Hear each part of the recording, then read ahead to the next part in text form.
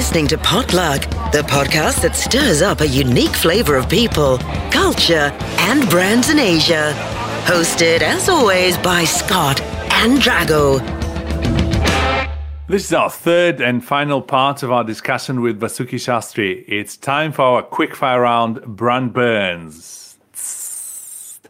Okay, let's start with flavor of the month. Vasuki, we'd love to know what you're reading now, what's on your radar now in terms of new ideas, new thinking, something that's really on your reading table or on your mind. Yeah, I'm reading a lot of fiction these days, and I think coming out of this book, doing this non-fiction work, I kind of ignored fiction for the last 2 years. One book that I'm reading at the moment is trying to reconnect with Myanmar, is this wonderful book by Amitav Ghosh, which came out in 2007. It's called The Glass Palace. It's a fantastic read and it really is heartbreaking to read in the current context of where Myanmar has, really slided. All the promise of democratic reforms evaporated. This book, of course, is set in an earlier era, before World War I, and goes through 50, 60 years, where we learn about the remarkable history of this country. And of course, it's a work of fiction. I would highly recommend people reading this in order to get the historical context about Myanmar and why it's such a complicated, fascinating country. So that's one book. The other book that I read, another work of fiction recently, was by Jhumpa Lahiri, a book called Whereabouts, which I would highly recommend. It was written, Jhumpa Lahiri is an Indian-American writer who taught herself Italian. And so this book was originally written in Italian. She translated it into English.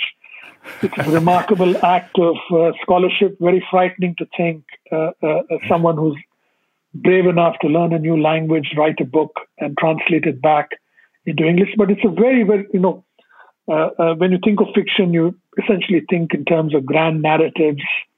You think in terms of drama. This is a very stripped down version of fiction, where we don't know who the narrator is. We don't know, even though we can guess where the narrator lives, and it is her life told in this really stripped down, interesting narrative, which I found as a writer of nonfiction really, really interesting in how a writer is experimenting with format. I'm also flying through Barack Obama's book, which is a really long read. I think I've come halfway through reading that. And I'm certainly looking forward to reading lighter works as the summer progresses. Every summer I tend to read an old book by P.G. Wodehouse,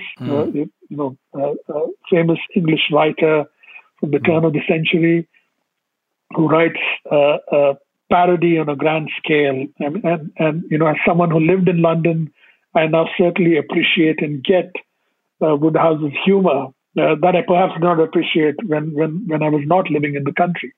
So it's a wonderful takedown of English manners and English life from a different era. Indeed. There could be plenty of parody to be found in the UK right now.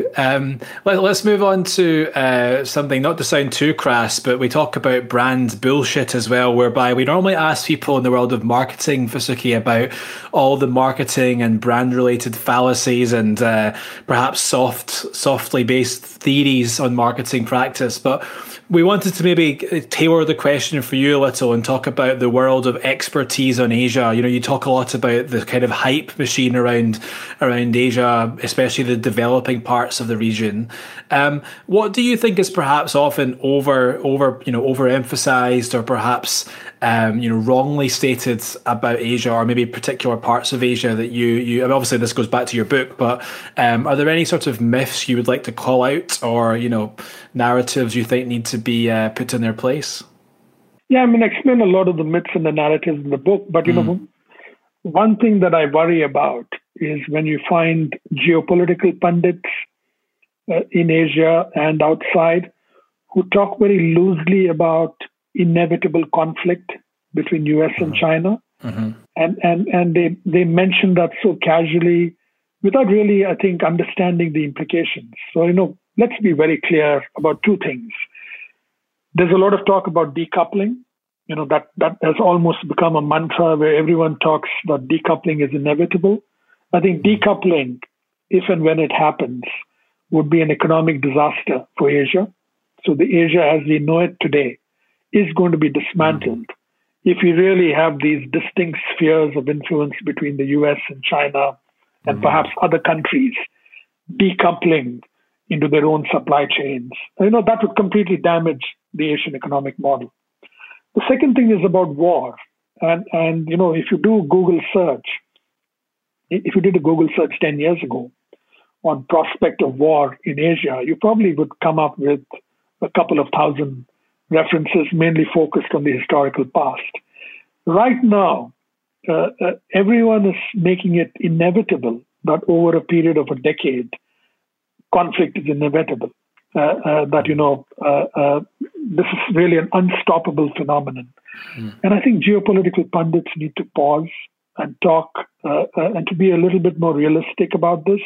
Because again, either decoupling or conflict is going to damage and destroy all the hard-won gains that Asia has achieved since World War II. And I think a common shared commitment should be to doing everything possible and necessary to prevent conflict and to make sure that the economic model that has delivered benefits for Asia remains intact, remains sustainable. It needs to be transformed a little bit in order to deliver social outcomes. But such kind of talk really angers me because, we really need to reflect on what a war would actually mean to people on the street. It would be devastating. Moving on to the last question here. It's called Fortunate Failure. And we'd like to look at your career, if you don't mind, and ask you to look back and kind of think of a moment where you made a mistake or experienced a failure, or at least it felt that way at the time, but eventually you realized was a kind of the beginning of something new. It was the foundation of future success or future positive outcome. Yeah, very, very, very early in my career, after I graduated from journalism school, I thought I would make for a very good advertising copywriter. So I did work for an advertising agency for a while.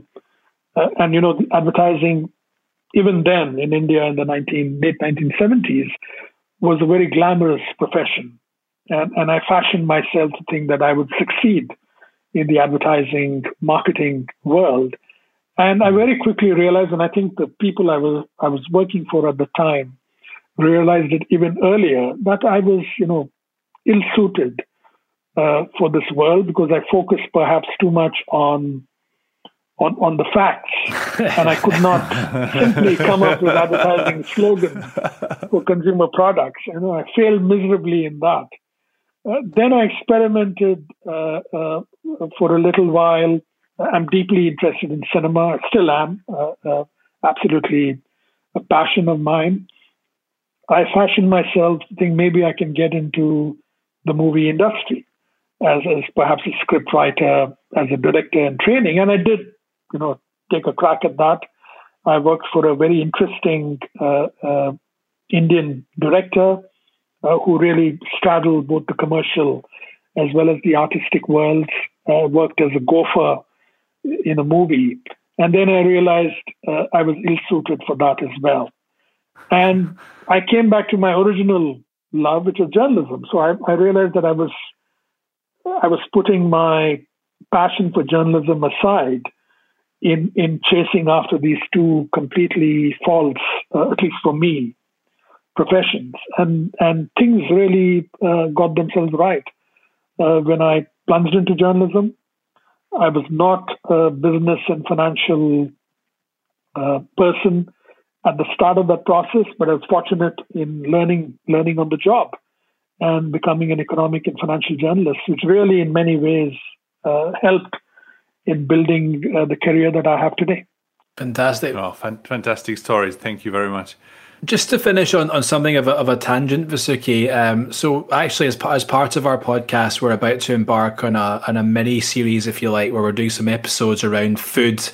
And food, not because we're planning to review restaurants and start sharing our own recipes, but more because we realise food is such a core theme to look at how it intersects with, trends linked to culture, technology, especially here in Asia. And we're just curious, maybe a hard question to ask you on the spot, but is there any particular themes you would imagine would be interesting when it comes to food in the region, perhaps symbolic of, wider tensions or conflict that may be at play? Is there anything you think would be the makings of a good episode in relation to food in Asia? Yeah, I think there's this nationalistic perceptions about food. That everyone, for example, in India, particularly in northern India, they assume that the cuisine that people consume is completely homegrown. And we know for the fact that Indian cuisine has been shaped by Persian cuisine to a great extent, by Arabic cuisine, the fact that India has been this melting pot of cultures in ancient India at least, that provided the foundation not only for the country but for its cuisine. Similarly, if you look at Southeast Asia is a remarkable blend of Chinese, Indian, and homegrown cuisines. And I think if only we allowed the food to talk, I think we'd have a much more unified region where people would think less. And I think the problem with food anywhere, this is not an Asian phenomenon, is people think in terms of food silos. And one way I have found you can break these silos when you introduce the concept of where food comes from. How did these cuisines develop? And that really helps in changing people's minds. So I think you're on the right path. Maybe you can use food as a transformation tool. Yeah, the ambition perhaps wasn't that lofty. Maybe we need to set our sights higher, Drago. Yeah, I think we should. But I think we've taken enough of your time already. Thank you so much for coming to stir the pot with us. I hope you're feeling well fed and nourished. We certainly do. Thank you, Vasuki. It's a fascinating conversation. Thank you, Drago. Thank you, Scott. And I hope to see you in person when I show up in Singapore whenever this pandemic is over. Yeah, sure. Please. Thank you. We're looking forward to that. Please do. So yeah, to our listeners, don't forget to click subscribe to the podcast if you haven't already. Keep those reviews coming. And of course, please do check out Vasuki's fascinating book, Has Asia Lost It? So in the meantime, keep it brewing.